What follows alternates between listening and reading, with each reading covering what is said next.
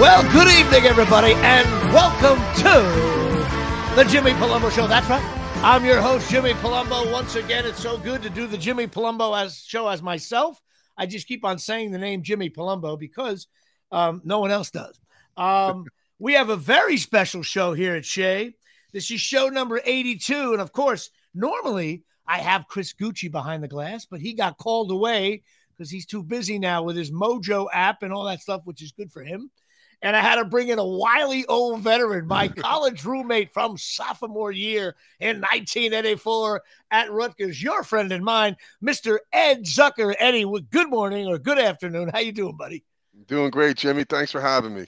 All right. Well, you came in last minute to come in and fill the void here. So I'm going with a rookie quarterback. You're like the Wildcat. You're like a young Saquon Barkley right now. But this is show number 82. And what do we do with the number? We always equate it to a jersey number from someone in sports.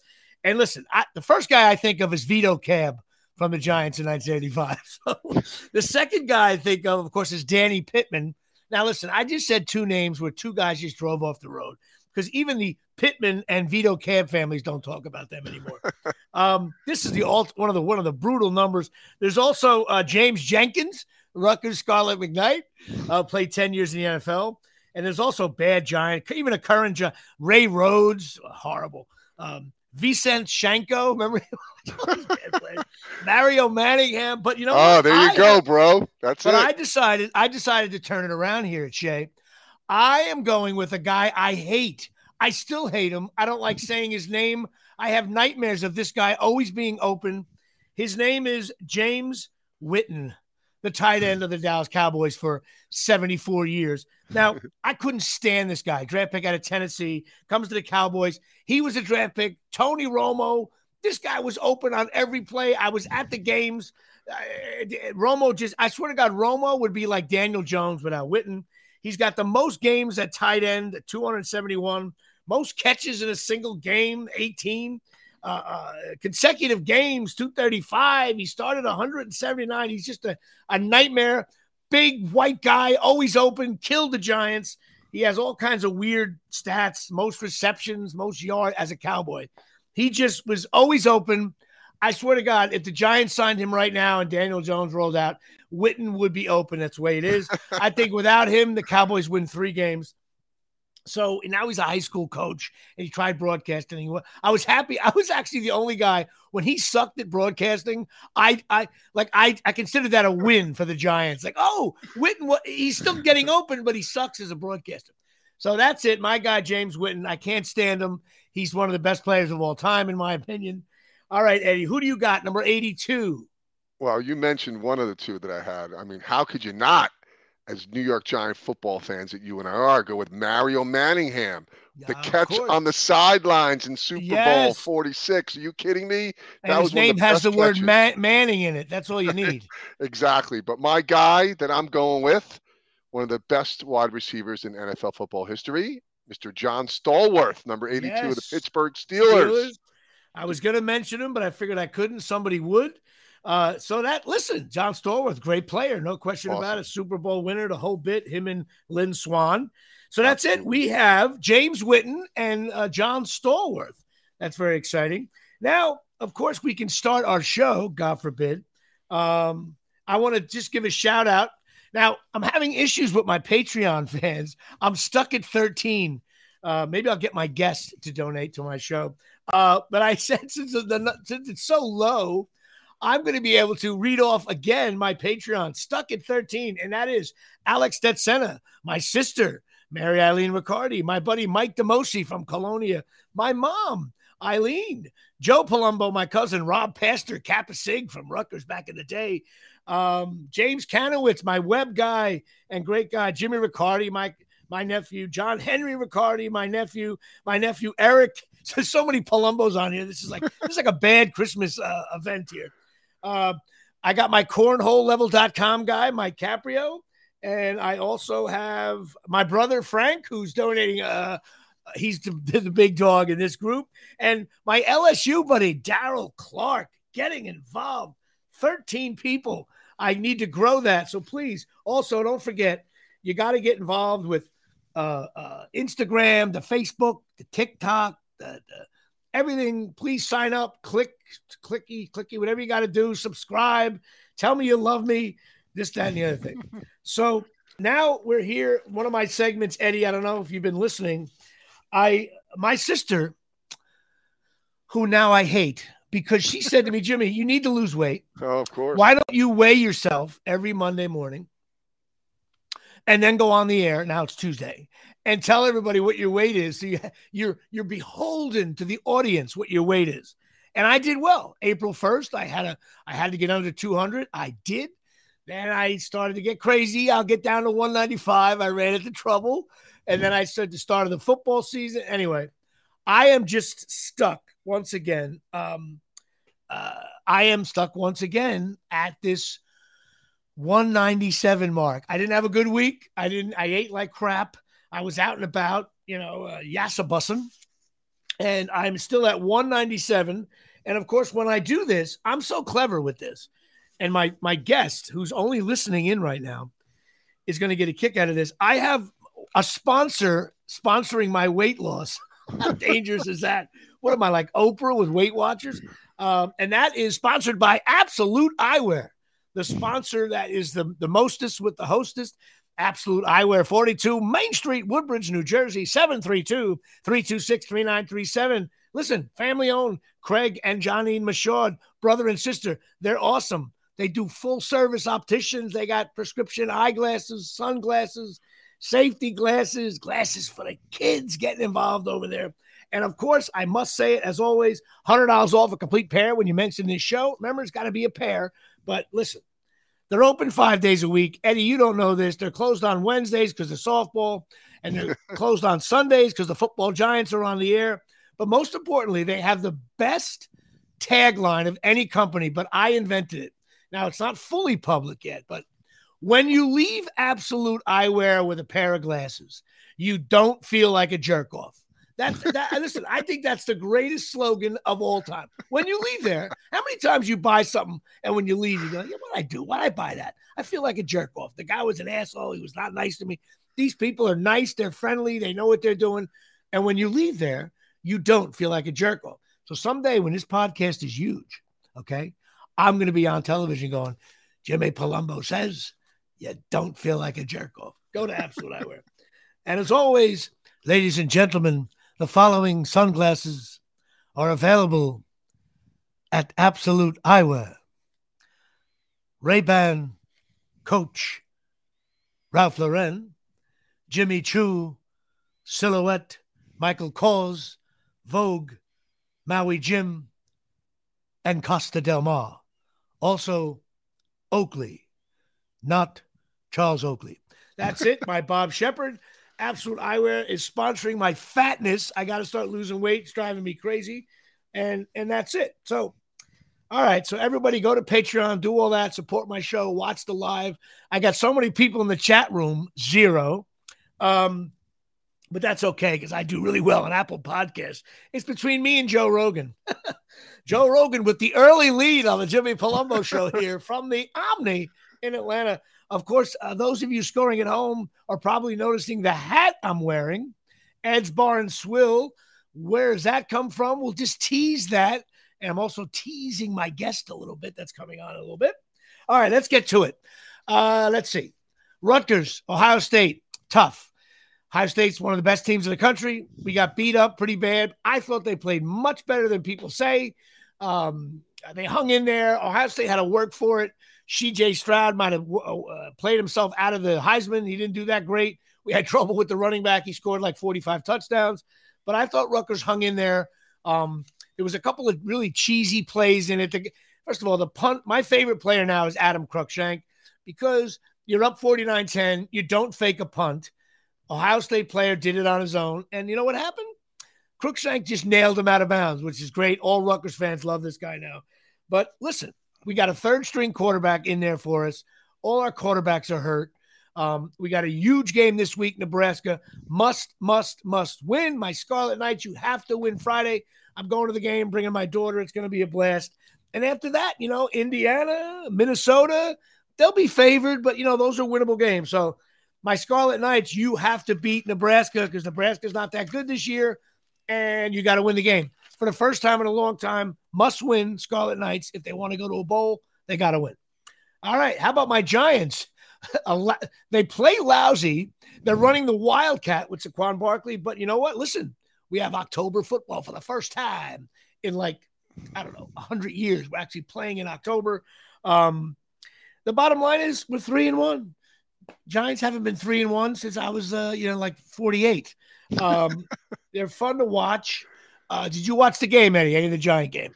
I did watch a Giant game, of course. Was that the most pathetic fourth quarter they had with Daniel Jones lining up as a receiver because he couldn't move? It's crazy. I'll tell you, for a 3-1 team, they're just so boring to watch, except Saquon Barkley, who's been phenomenal for them. So I have to watch 4 quarters of Rutgers football. They never score.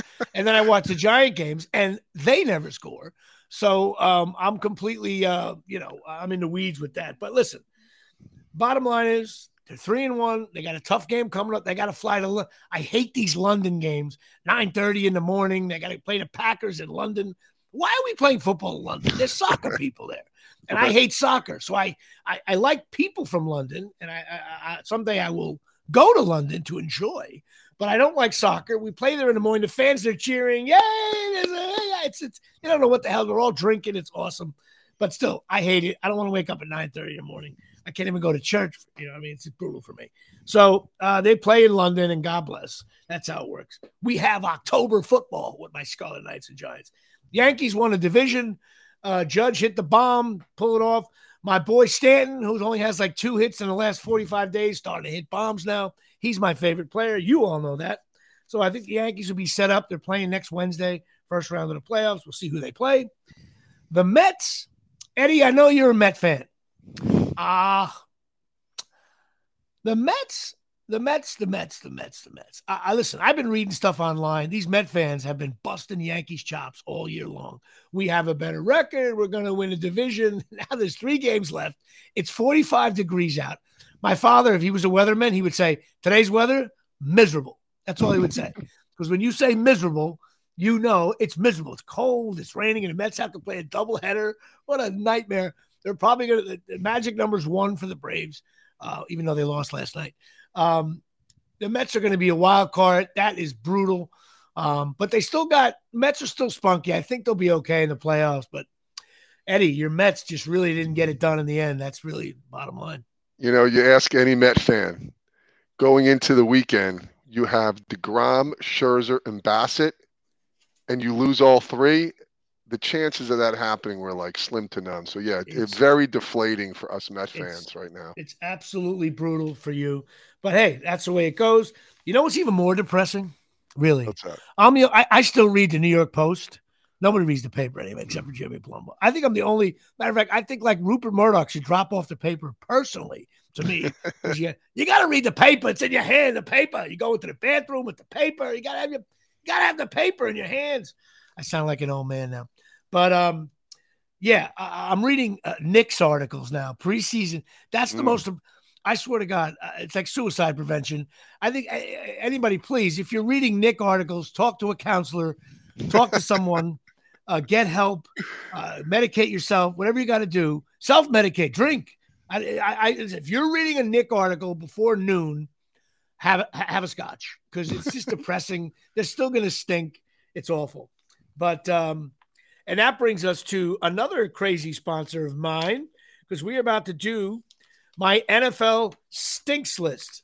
And it's sponsored by CornholeLevel.com, which is owned by my friend Mike Caprio, my second baseman. Now listen, Eddie, you don't know anything about cornhole. Listen, sure. What this little gadget does is, can you imagine going to a party and someone's got cornhole boards lined up and they're crooked, they're this way, they're that way, they're flat.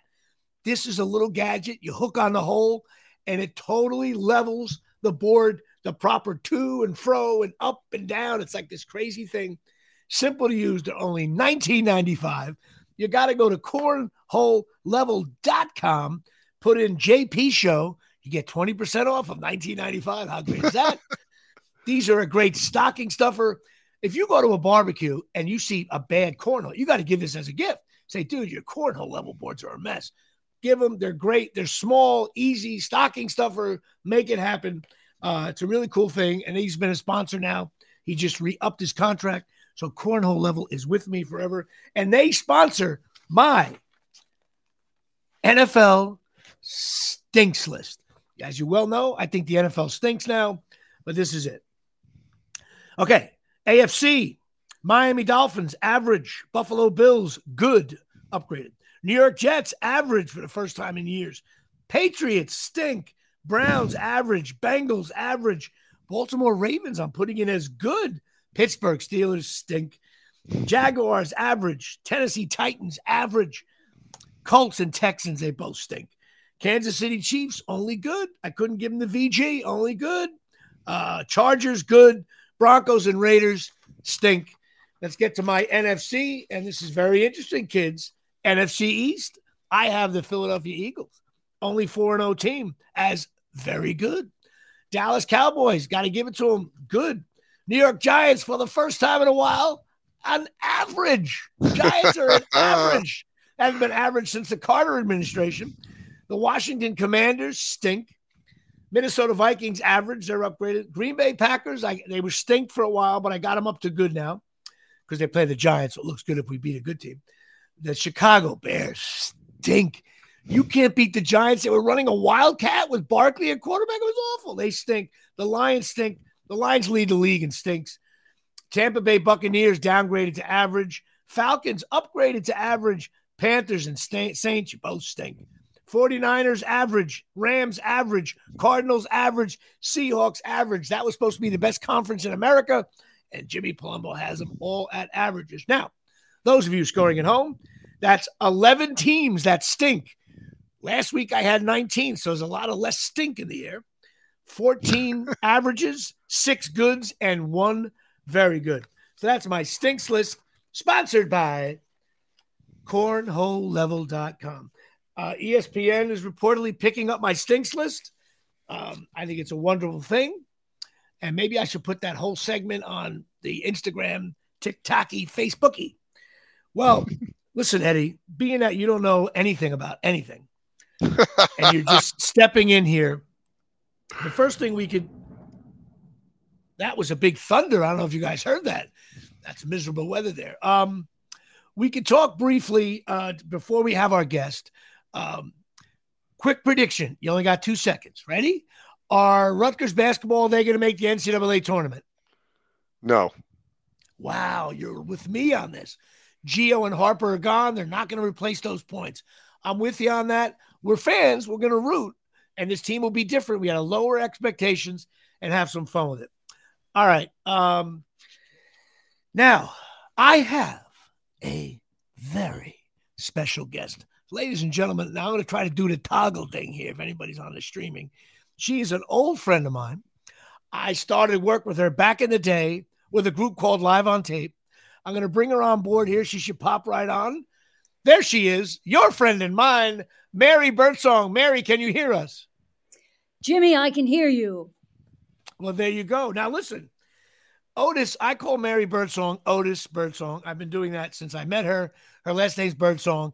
I'm an NBA fan, Otis Birdsong. And plus, there was Otis Anderson, who spelled his name with 2 T's. So I just call her Otis with 2 T's. And Carl Birdsong was a football player. That's it. So there's so many Birdsongs. And even though Mary is not really an athlete or anything, it's fun to get a nickname from me. Now, I met Mary back in, I think it was 1993. Is that possible? Probably, yeah. 93. I was in a sketch group called Live on Tape with Artie Lang. And what happened was Artie ended up booking Mad TV. And we had to replace, we needed like 4 people. And so the producer fired everybody except literally for me and brought in these 4 other tremendous actors, which we'll discuss in a second. And I remember being cocky because I was already with the band already. And I'll never forget, I showed up at rehearsal like first day of preseason, fat, overweight, like, who are these kids? I've been doing this for years. I was doing it for like 90 days. And all of a sudden, these people come in, Mary Birdsong being one of them. I'm going to let you speak in a second. And I was like, oh, my God, these people are so much better than me. Oh my God. I was like completely overwhelmed. And I was like, oh my God. So Mary Birdsong, I met you at a rehearsal for Live on Tape. And but I gotta say, first of all, and this interview's all over the place, but Mary's gonna talk a bunch. She's one of the stars of Reno 911, so which I think is awesome. And she totally rocks it. She is. What do you go as deputy? Was it Kimball? What do you got? Charisha. Deputy Kimball, and the first name is Charisha. Yeah. Everybody knows you from that, plus a ton of other movies. But I want to go back in a day. You knew Artie Lang. And what was it like for you now, mid-90s, doing sketch comedy in New York City? I was so over it. I remember and I loved doing sketch comedy. I did this sketch comedy group that was it started out as Groundlings East, and then later became Gotham City Improv. And we were at that point, I joined the company and I was so excited, this is going to make me. And we were at that point where there were more people backstage than there were out in the audience. And I remember those days. In the circle backstage going, so do we do it? Do we go home? And I was like, fuck no, we don't do it. What are you talking about? I have sweatpants to wear. Why are we putting these people through this torture? They're going to feel sorry for us the whole time. And I'm like, that's so great. I can't do this anymore. I just can't. And then I remember Mike Stafford, who was like a little Michael Keaton from Family Ties with his briefcase and his little Republican outfit. He was like a young Giuliani. He was, and so he kept snooping around. He would come to these Gotham City Improv shows and be like, "Look, I got this great group, and I want to poach you guys." Like he was poaching players from another team. It was great. And I was like, he was playing fantasy improv. Yeah, and I was like, man, no, I'm not gonna do another show. And then he literally he called one too many times when I was just sitting there going fuck it, fine, okay, I'll do it. And can I curse on this show? Yes, you can. And so I remember it was literally basically this is a pattern in my life. Anything good that's ever happened in my life was never oh, this is it. It was always fuck it, I don't know, I guess so. That's exactly how I feel doing this podcast. So you know what? I'm doing podcast. I'm in my kitchen.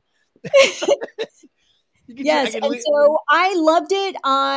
It was a bit of a culture clash at first because you guys were so let's do homophobic jokes about fucking cheers. Me and Artie were, but you know what's funny? Artie and I weren't homophobic. We just did blue collar material that, we didn't realize was maybe offensive to someone who's an NYU grad. Everybody fucks you up. Yes. I mean, come on.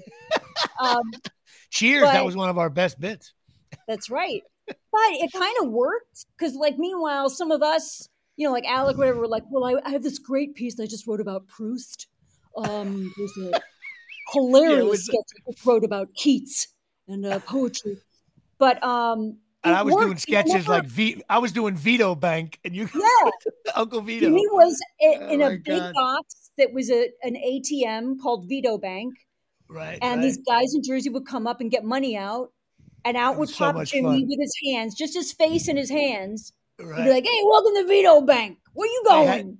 They had you dressed up as my mother and everything. You were all I was an old Italian mother in black with boobs sagging down to my knees and a big pocketbook. Right. And you were doing the accent. We had so much. And then remember live on NBC, you actually hit me in the face with your pocketbook, and it cut me a little bit. I actually went and I jumped back. So it was perfect. I almost got knocked out by Mary Birdsong. But we had, listen, you guys were, I was so blown away. I mean, it was Mary Birdsong, Barbara Harrell, Tony Menudo, Alec Holland, Tom Bolster, Amy Wilson, and myself. Artie went on to Mad TV, and then our show got hot, and we got signed by NBC. And the cool thing I always thought, and it was good for me, but I know you guys, when we wrote sketches, it was so clear who was going to play what. Now, I know some of the people in the group wanted to like expand their repertoire, but to me, it was like when the delivery guy, you ever notice the parts I played, the delivery guy, the jerk off guy, which I embraced it. I was like, you know what? I'm going to come on stage and I'm going to have 2 lines. I'm going to get my laugh and get off and let these brilliant people get laughs throughout. So I didn't mind being in the sketch. As long as I was in the sketch, I didn't really mind. But then you always had either like a delivery, like takeout bag in your hand. I was like, I was the guy like, what the hell's going on here? I remember the sketch we did in the elevator, Abavator, it was called, to that ABBA song. And you guys were doing all this dancing. And I just played a guy getting on the elevator again. I think it was my best work. All I do is get on the elevator and I get off. Brilliant work. There was so much going on in my head with that scene. You know what, Jimmy? I thought you didn't even know it. And you didn't even, there wasn't the word yet. And you were branding yourself. I was branding myself as jerk off guy coming on and off. But no, it was fun. I'm friends with everybody still in the group. They're all doing me and you, I guess, are technically the last of the Mohicans still in showbiz. Certainly you're further along than I am, but the other people, Tony's still doing creative ad stuff, and Barbara's still doing this cool podcast thing. I don't know. Did you ever do her show? Barbara's podcast is called Every Family's Got One. Right. Have you ever done it? Yeah. I did it too. It was awesome. We did a live reading in the city once. It was great. That's so cool. It's a really good show. Every Family's Got One. It's just about all the, that freaky story in your family. Yeah, it's really, really a great idea. And I still talk to Tony and her. They're so sweet. We totally have to have a reunion. Well, let's see now. After Live on Tape, I ended up, I thought we all thought we were going to be TV stars. And then NBC and Lorne Michaels decided to not air Live on Tape. That was strike 1 in my career. I thought I was rounding third, going to slide home with the win. I got thrown out by 5 feet. So that sucked. And then, so tell me what did you end up doing immediately after Live on Tape? I know we started going to LA a lot. What did you do after that? I remember I was doing Live on Tape, and then again, same thing. These 2 guys, there was a 2-guy comedy group called the 2 Andys, because they were both named Andy. Right. And they asked me if I wanted to do their show. And this was right after Live on Tape. And I was like 25 and already cynical. I was like, yeah. Oh, you're doing a sketch show? That's cute. Yeah. Good luck at that. And living in Queens. And I was like, fuck, all right, I guess I'll do it. And I thought the guys were gay also. Because they were like, Andy, they lived in apartments above each other. And I wound up dating one of them for 2 years. What was his name? Andy Secunda. I forgot you dated him. Yeah, he won an Emmy. That's right. I totally remember it now. I forgot all about him. He was a nice guy. Yeah. I remember. Yeah, he's a great guy. And he wound up writing for the Conan O'Brien show and for the Goldbergs. And not only did I wind up dating him, I wound up living in the apartment of his sister that was a rent stabilized Upper East Side 1-bedroom for $550 a month. And why did you ever move out of there? You should have. I still be living there. Forced me. After 15 years, they were like, "Hit the road. We found out what you're doing." But his sister Ruth Ann also became my agent. She got me a development deal at CBS. So Ruth Ann Secunda, of course. It was one of those things where you were like, fuck it, I guess I'll do it. Nothing going on. And it wound up like being the next 10 years of my life because she was a really great agent. I remember trying to get on the phone with William Morris to ask, to talk it out and be like, should I, look, I have this opportunity. I really feel like, and I could not get them on the phone. And I was like, you know what? Why am I feeling bad about like leaving this agency? They won't even let me break up with them. I totally I go through the same thing. I have a nice little I have good representation. I always have. But William Morris, first of all, I was signed with the New York Yankees. I didn't own a glove.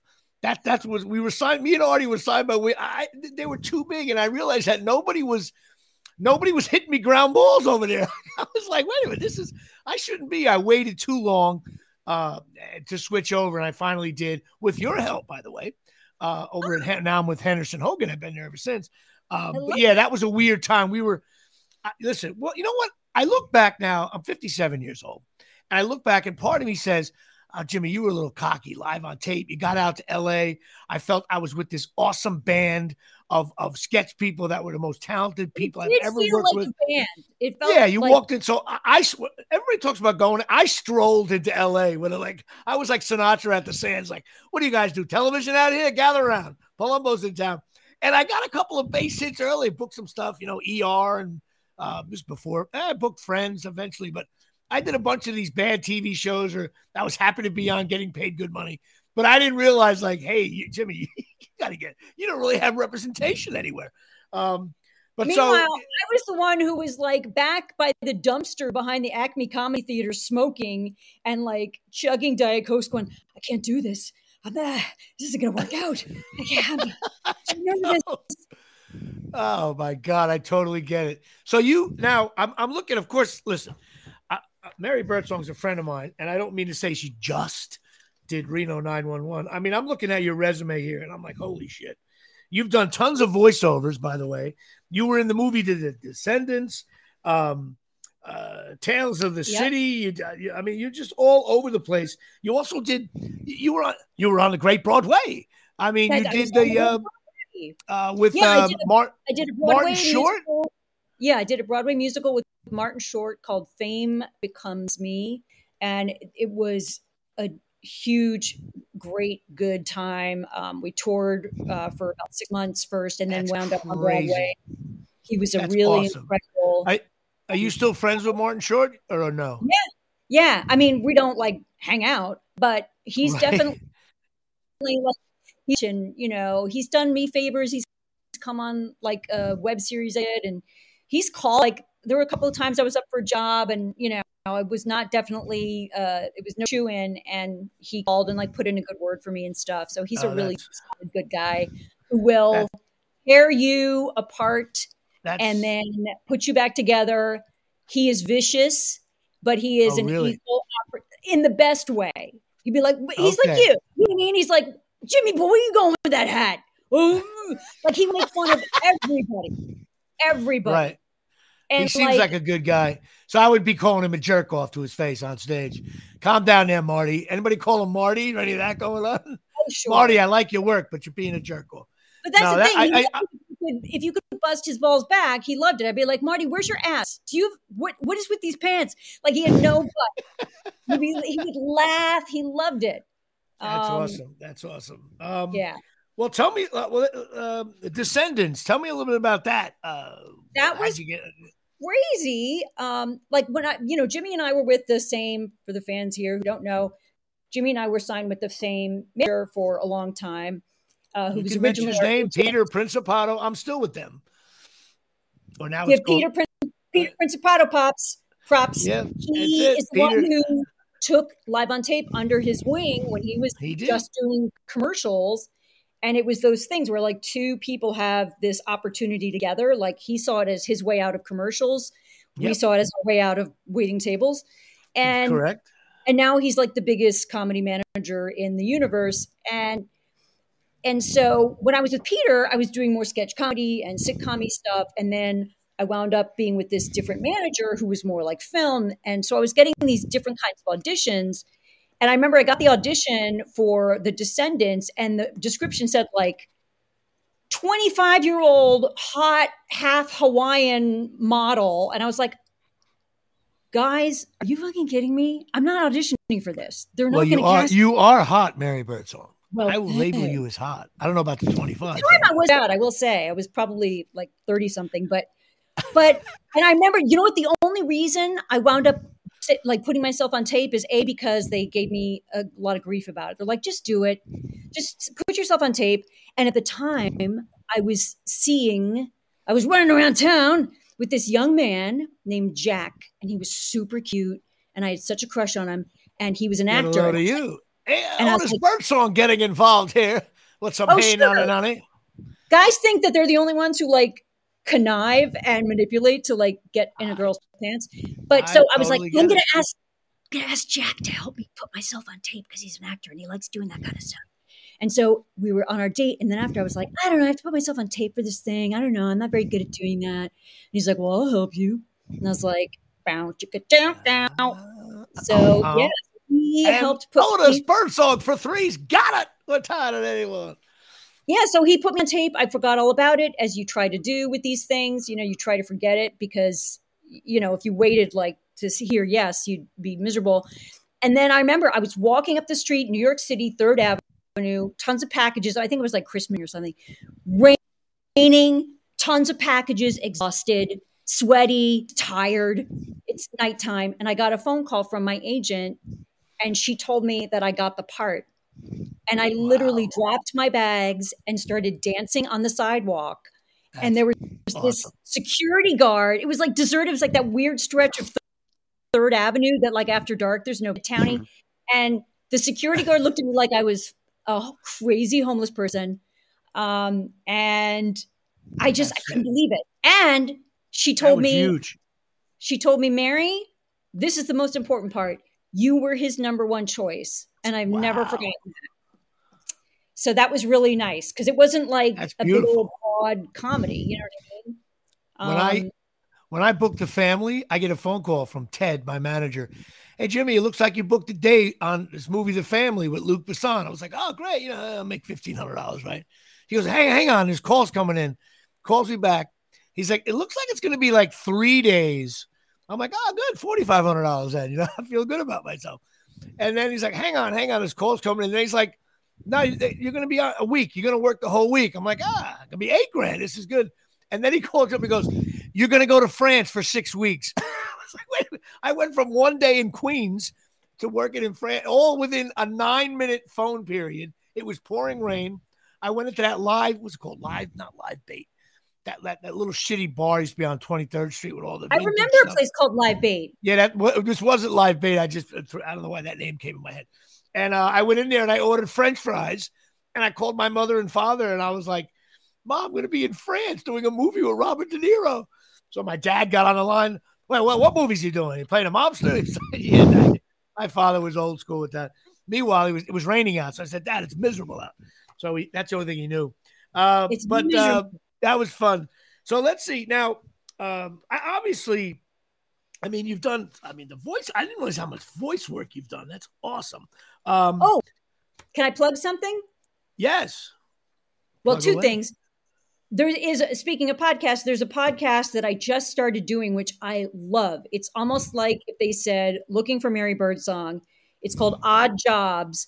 And the premise is they interview people from history who had weird jobs that don't exist anymore.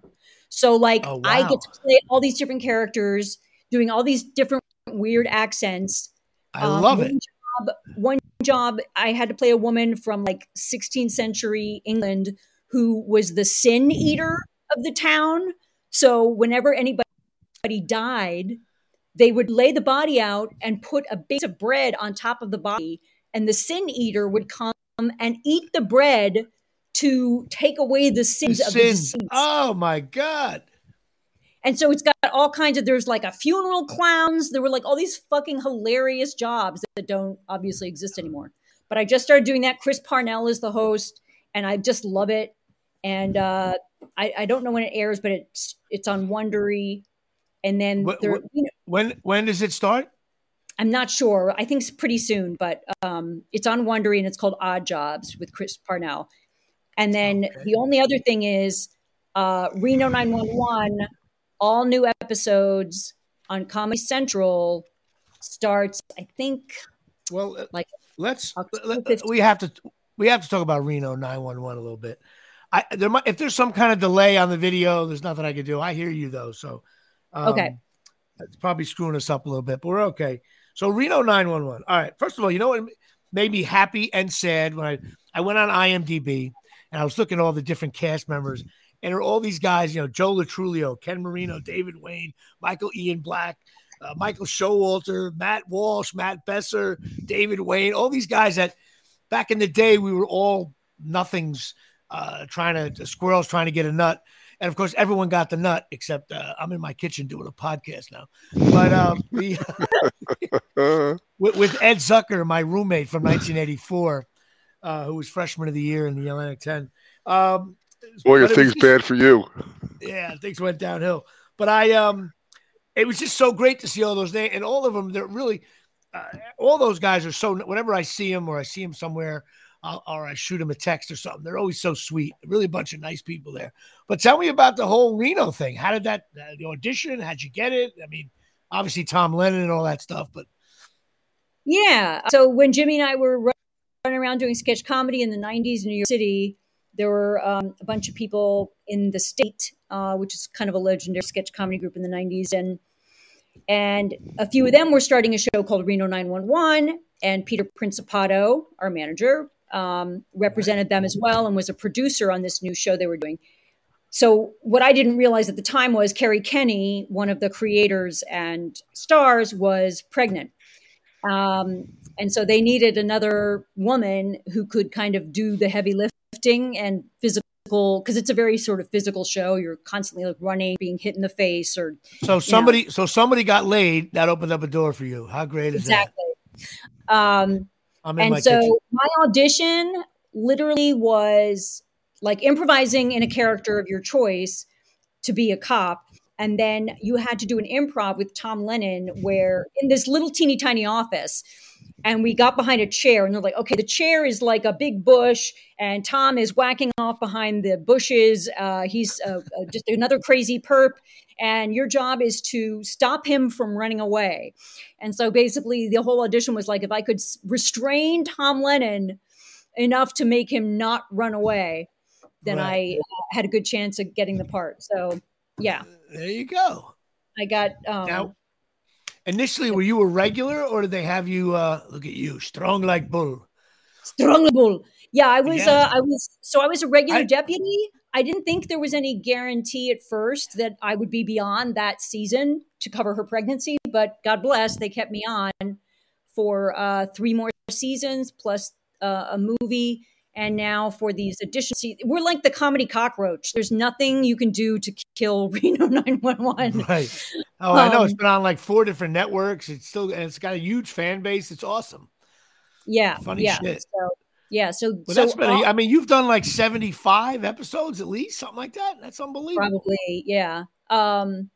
And they're all new episodes starting October 19th on Comedy Central at 10:30 p.m., 9:30 Central. Okay. Now that's a big plug for Reno 911 getting involved here. Jimmy Palumbo Show. Let's see. Let's do bad podcast questions. What was besides live on tape and working with me, what was your second most favorite thing to do in showbiz gig? Besides Reno, that's your big thing, I guess so. Besides Reno and working with me.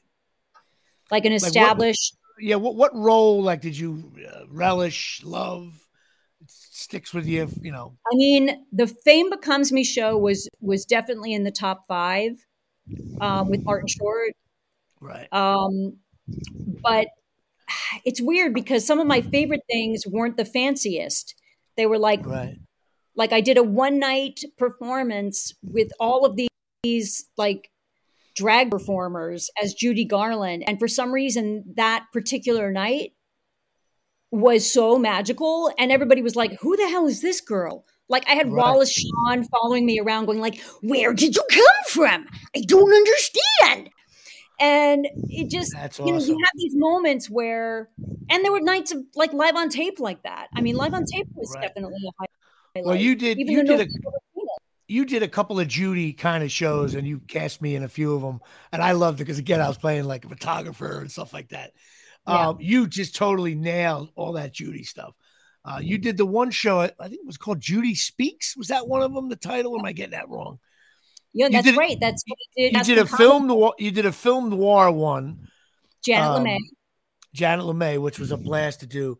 And you had a bunch of live on tapers. Didn't you play? I think you played Johnny LaRue. Was Johnny that your LaRue. Name?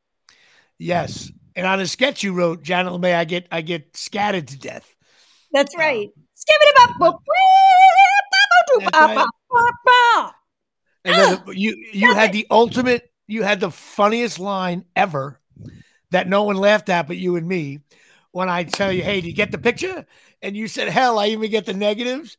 Never got a laugh. except you and I thought it was the funniest thing of all time. And I was still to this day, I watch that. I got the old DVDs every now and then I watch. And I'm like, that's the funniest line ever. Silence. It's like, what? We have to figure out how to get those tapes released because we have 5 hours of like broadcast quality sketch comedy. I'm going to talk to Stafford again. He's got to make another call. In Studio 8H. That's SNL's legendary comedy studios. I know. And to this day, Jimmy knows that if any of the Live on Tape gang goes back to Studio 8H to do some kind of TV thing. Yeah, the crew there, the crew guys love us. The crew will quote us lines from sketches. I know. That they still it's unbelievable. I know. And they were young kids. Now some of them are retired probably now, but still it was a big deal. Let's see. Now, who was what was the gig? I like to talk about like showbiz stuff a little bit. What was the gig that you thought was going to be a big break and it totally shit the bed? Oh, well, Live on Tape, but that was shit the bed number 1. But it was still worth it. But actually, it was not that long ago, relatively speaking, because there were some lean years, and I auditioned this TV pilot, and it was the first time that Roseanne Barr and John Goodman were going to be reunited on television since the original Roseanne show. And it was called Downwardly Mobile. They played a couple of bands, Mobile, like a trailer park home. And I played this great like sidekick who was based on one of her actual best friends, who was like a bartender, former prostitute, basically. It was just really dumb. And it was a great show, great cast. And everybody was so excited about it. And then, and it was that time where like we went to like a screening or something. And I remember one of the producers coming up to me going like, this is it. You're going to bust wide open on this. You're going to explode after this, blah, blah, blah. And I was like, wow, maybe my time is finally coming. Like it just didn't get picked up. Right. But luckily, we all loved each other. I remember reading about that not getting picked up. People were shocked over that. But the cast really loved each other. And so we started a web series called Bitter Party of 5. And the first episode is literally, for real, us gathered around a table, calling NBC, trying to get Robert Greenblatt, I think was his name, on the phone to say like, so did the show get picked up? Because nobody would tell us. That's something that you don't know unless you're in showbiz. Like nobody tells you. It's the only like industry where you can like just not be told you're fired. Right. Like nobody even tells you. Well, that's why I do the Jimmy Palumbo podcast because I've tried to fire myself and I couldn't get myself on the phone. I woke up in the morning, and said, Jimmy, you got to fire this guy, Jimmy Palumbo, of the Jimmy Palumbo show. And I fell asleep. I didn't answer my own phone. But that is frustrating. So what else? Let's see. So you got Reno. You're shooting. You're living in L.A. What section of L.A. are you living in now? What area? It's pretty much central, like Hollywood. Are you still living by the 101 there? Yeah, right off the 101. And I can literally, not always, but almost always hear the concerts from the Hollywood Bowl. So you're on Cahuenga, over there by Cahuenga then? Yeah. Let's not give my entire address. No, I'm just saying over there. No, I'm not giving you a number. I'm saying, but you've been there for a while, right? Yeah. I love it. It's really beautiful. That's a cool area. My buddy Mark DiCarlo lives up the street by Barham in Cahuenga. So he's like 2 minutes from you. I just didn't know what section of LA. Now, how long you been living in LA? Really, like all the time? 10 years, 15 years? I mean, I usually dated because there was that long. I call like LA for a long time. I was bi-coastal, so I was in Jersey, and I thought when you said the word bi, I thought you were going to say something else. Yeah, and so. No, I wanted to write a book called Bi. It's all about being bi-coastal and like the weird things you learn when you're bi-coastal. Right. But it's almost like New York for the longest time was my wife, even though I'm straight. Like New York was the wife and LA was the mistress. Because when I would come to LA, I totally get that. Totally. So, palm trees and tans and Hollywood and driving. Right. And then New York, get back, and she'd be like, "You want some soup?" So yeah, I guess in 2007, I bought my first car, like my first new car that I owned. Once you get a car for LA, that means you're. Yeah. So I've been here full time, I would say, since 2014. Okay. When I lived in LA, I would summer in New Jersey. I would leave to go to my shore house rental, and everybody used to be like, "Jimmy, how could you go back to New Jersey?" I'm like, "The hell am I going to do here in the summer? It's hot. I want to go back to my friends and drink." So that's what I used to do. And you're an LBI girl getting involved here. That's right, Long Beach Island, South Jersey. South Jersey, hon. Right. How you doing, hon? I remember your mom. She was so sweet, so sweet. Back in the day, you have your sister's. I know your brother passed. Your sister is. You still talk to your sister's still around, right? Oh yeah. How's she doing? One still lives in South Jersey. The other one lives in Pennsylvania, like Amish country, that area. Please tell them I said hello. I will. I miss them so much. I miss Jersey. I miss weather. I miss thunderstorms.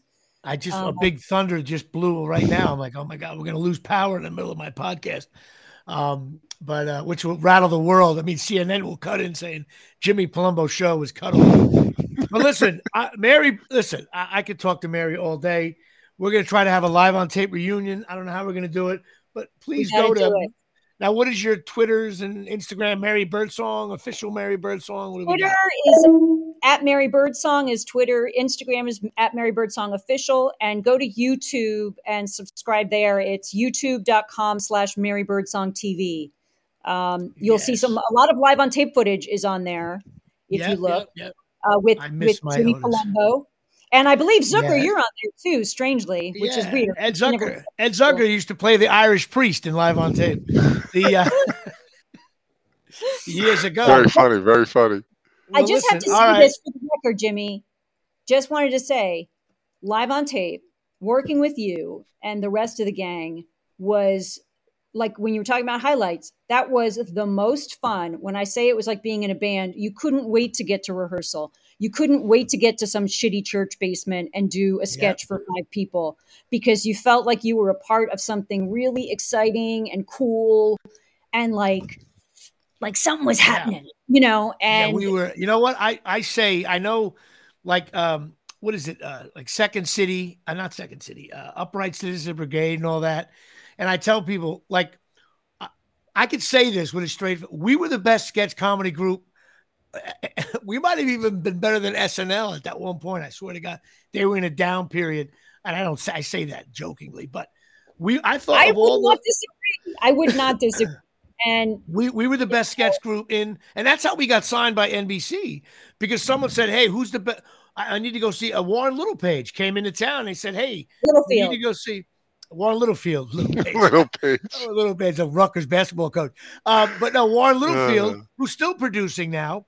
He, someone said to him, "Hey, what's a good group?" And he said, "This group." And remember, what's her name? The other producer who passed away, a young lady. She was sweet. Oh yeah. Can't think of her name right now. And she said, next thing you know, we were signed by a deal. It came out of nowhere. But the thing was, I remember talking to other improv people, and they were like, "Oh, these guys, like, how did they sign?" I'm like, "Hey guys, I know we got a miracle deal here, and it came out of nowhere." We had that big show at West Bank Cafe, and I remember I had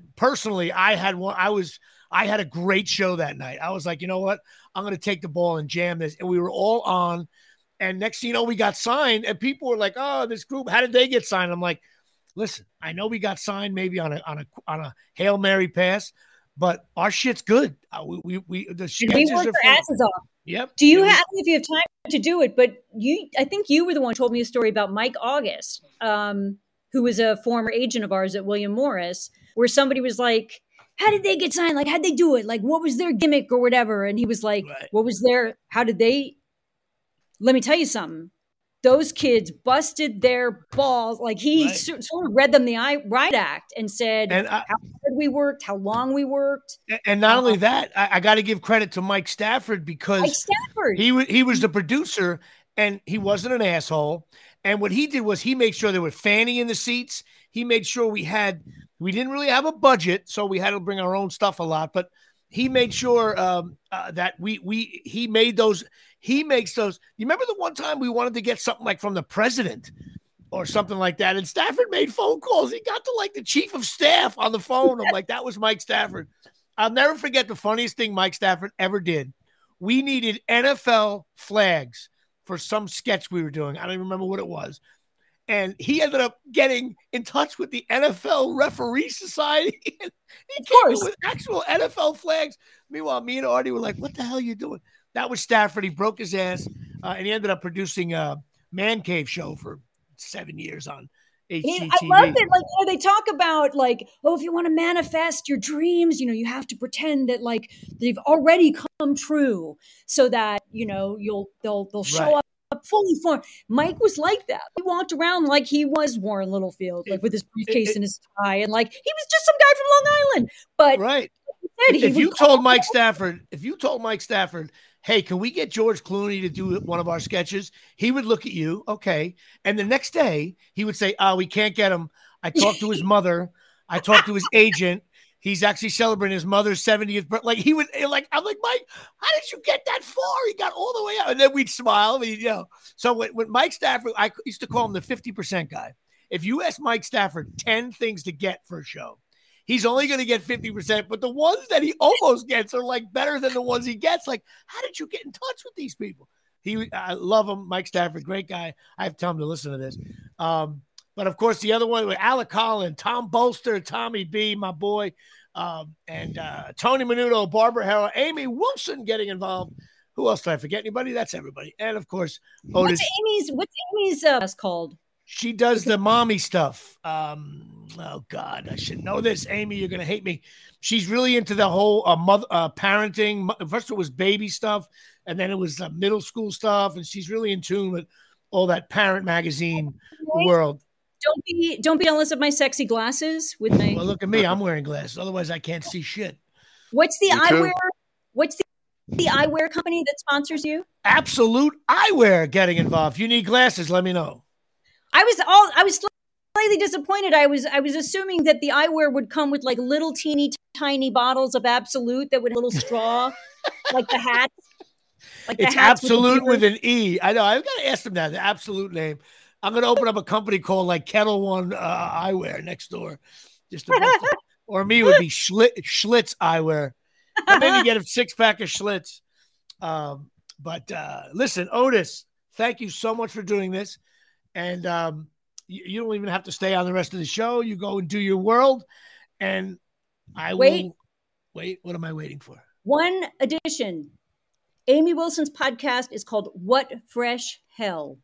Oh, What Fresh Hell. That's it. Amy, I'm sorry. I forgot your podcast. And so it's Barbara has one called Every Family's Got One. Every Family's Got One. What Fresh Hell. And then the one that I'm going to be on Wondery is called Odd Jobs. Right. And the one that'll be canceled soon enough is the Jimmy Palumbo show. Jimmy, you want to side order a cock with that? Now, wait a minute. Actually, you know what? We didn't even talk about Mary Birdsong, and we have to. This show's going to go long, and I don't care. Mary Birdsong, as great as she is in these other shows, her best scene ever is the waitress at the diner in Beer League, and she's Rhonda, and Artie orders from Linden, New Jersey, and Artie orders bacon, egg, and cheese with milkshakes, blah, blah, blah. And I go, yeah, give me the same thing. And then Ralph Macchio, he orders something with very little oil, blah, blah, blah. And we mock him out. We do a bunch of homophobic jokes that are funny. And then Rhonda's listening like, guys, enough already. And then she goes through the order. Yeah. And then she just says, and you want to side order a cock with that. Oh, my God. It's like, I remember being in the theater. That was very funny. They got a huge laugh. And I, as a bartender. Fresh, it's delicious. Oh, yeah. You walk away. It's delicious. I trust me. You flick your hand up. It was like you were in the game for 3 minutes. You scored 9 points. It was that line when I bartend, and if I think I know the guys, and one of the guys is ordering like a Chardonnay or something, and I think it's the right time, I just go, "Hey, listen, you want another Chardonnay, or you want a side order cock with that?"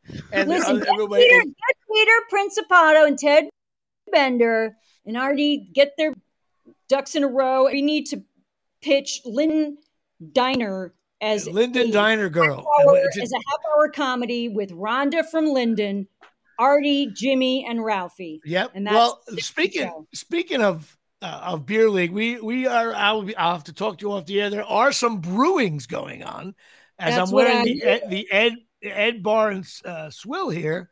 I will be talking to you. You might be getting a phone call from me regarding something with that world. That I'm just teasing it like that because that's what it is right now. But it's something happened. Me and Rhonda may be working again. Johnny Trino needs to see Rhonda again and order a bacon, egg, and cheese on a hard roll. Mary, excellent. I love you. Mary Birdsong, she rocks. I will see you. Thank you so much, and I'll call you in a little bit, okay? Love you, Jimmy. Bye. Bye, Mary. All right. See ya. All right, Mary Birdsong. That was awesome. Of course, it went a little long, but who cares? Because it's her. All right. This is the part where I talk about my stand-up, sponsored by the Pine Tar Bar and Grill. Tommy Plinio's bar in Forked River, 121 South Main Street. Getting involved, 609-489-4286. You got to go to this sports bar. It's got everything, the games, TVs all over the place, karaoke, beer pong. They got bands playing every game. If there's a chess match going on in Zimbabwe, he gets it on the television. Pine Tar Bar and Grill. Go check it out. PineTarBarGrill.com. And he sponsors my whatever I got going on. I did some stand-up last week, and I'll be quick with this, in Scotch Plains, New Jersey. It was a rough show. Outside, in front of the town hall.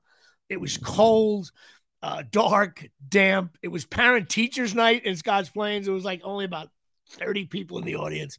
I couldn't curse. You had to be clean. I struggled like a dog. But like all great veterans, I bounced back at Stand Up New York Saturday night. They had a taping of this new show with stand-up comedians. It's going to be like this long-form thing. It's pretty cool. There was 10 of us, and I was all fired up to do it. My buddy Greg Alperin, who's going to be working with me on this possible thing here. So I had a really nice set. I was the oldest guy in the bill. I busted balls with it. And it was fun to do. I had a really good set. It felt good, which, you got to take when you feel good on stage, you got to take it. You know what I mean? Unfortunately, my gig in Ohio got canceled. The wussies out there for this baseball team decided they couldn't put it together in time. And I'm very sad about that. My buddy Rick Antonori, the coach of the baseball team, he tried to put it together, but it didn't work out. But we may do something in the spring. We'll see. So I will not be going to Ohio. People are going to say because Rutgers lost to Ohio State, which is why I'm not going to Ohio. I got gigs coming up. I have a big gig. I got to ask my fan base here that I got a gig on October 21st and October 22nd, Friday and Saturday, 9 p.m. at the Comedy Cove in Springfield, New Jersey. I'll be posting a lot about it. It's the first time I'm headlining 2 nights in a row, like a regular comedy club. I'm looking forward to it.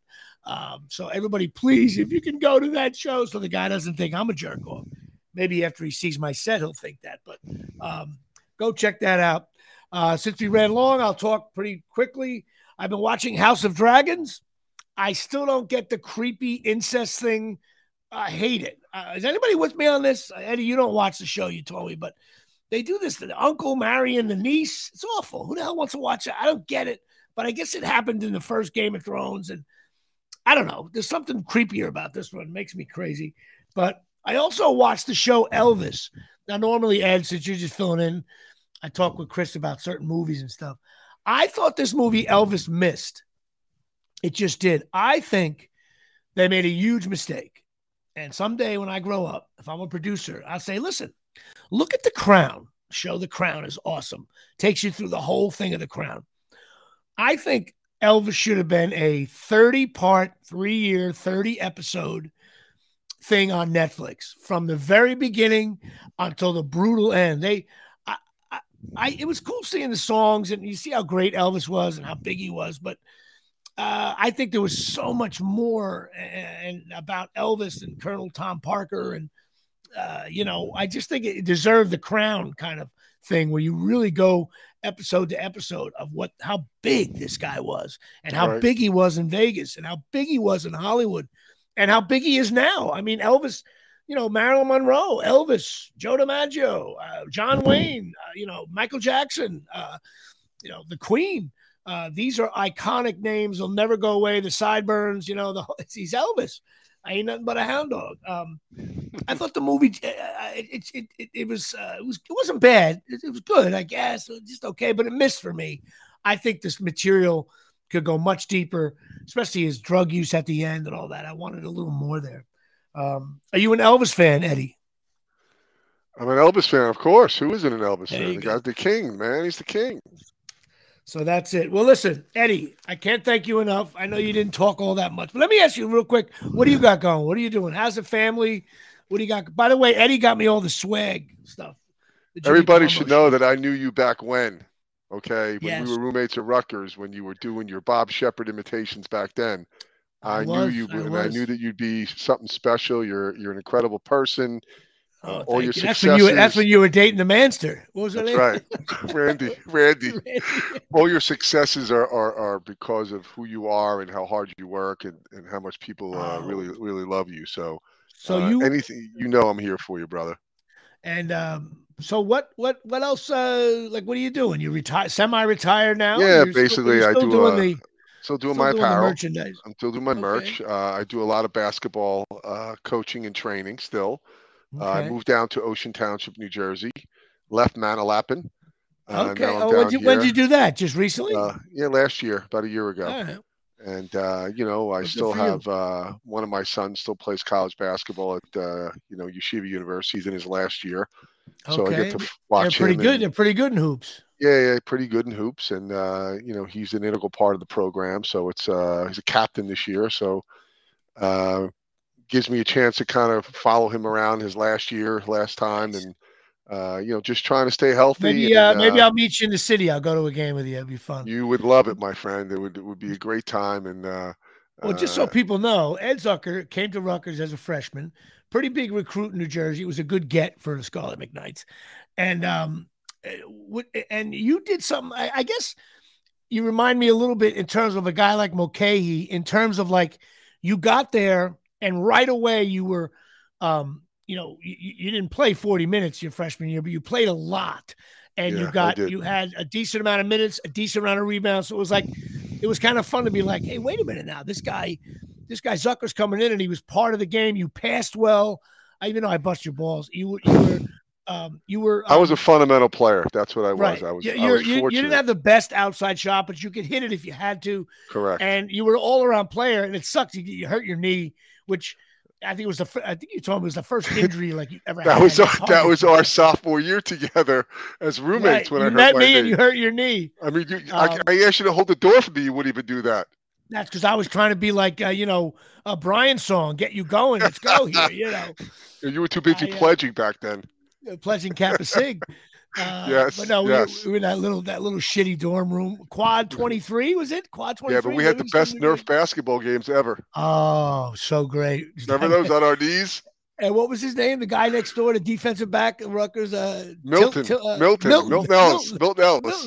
Hold on, Jimbo. Those are great times, and you were a big Rutgers basketball and football supporter, and you still I was a bigger basketball fan back in the day. I really was. 100%. So, well, listen, Eddie, thank you so much for filling in. I'm going to have Eddie on. I guess opening day for basketball is in about a month? It's coming up. It's probably sooner than that. It's coming up. I'm going to have you on the week before, and we're going to break down the whole Rutgers basketball thing. Have some fun with that. Absolutely. Looking forward to it, my man. And I will, God bless your new home and your family and everything else. And thanks for filling in. And everybody, that's it. Pleasure. Jimmy Palumbo Show. I don't have Chris here to tell me what else we got to do, but that's it. I will speak to you later. I love you guys. Check out all the stuff online and social media. And I'm also going to be having a new website coming out. That's a little news there. So It's not really quite ready yet, but it will be soon. All right, Eddie, love you. I'll talk to you Love soon. you, Billy. See you later, Jimmy. All good.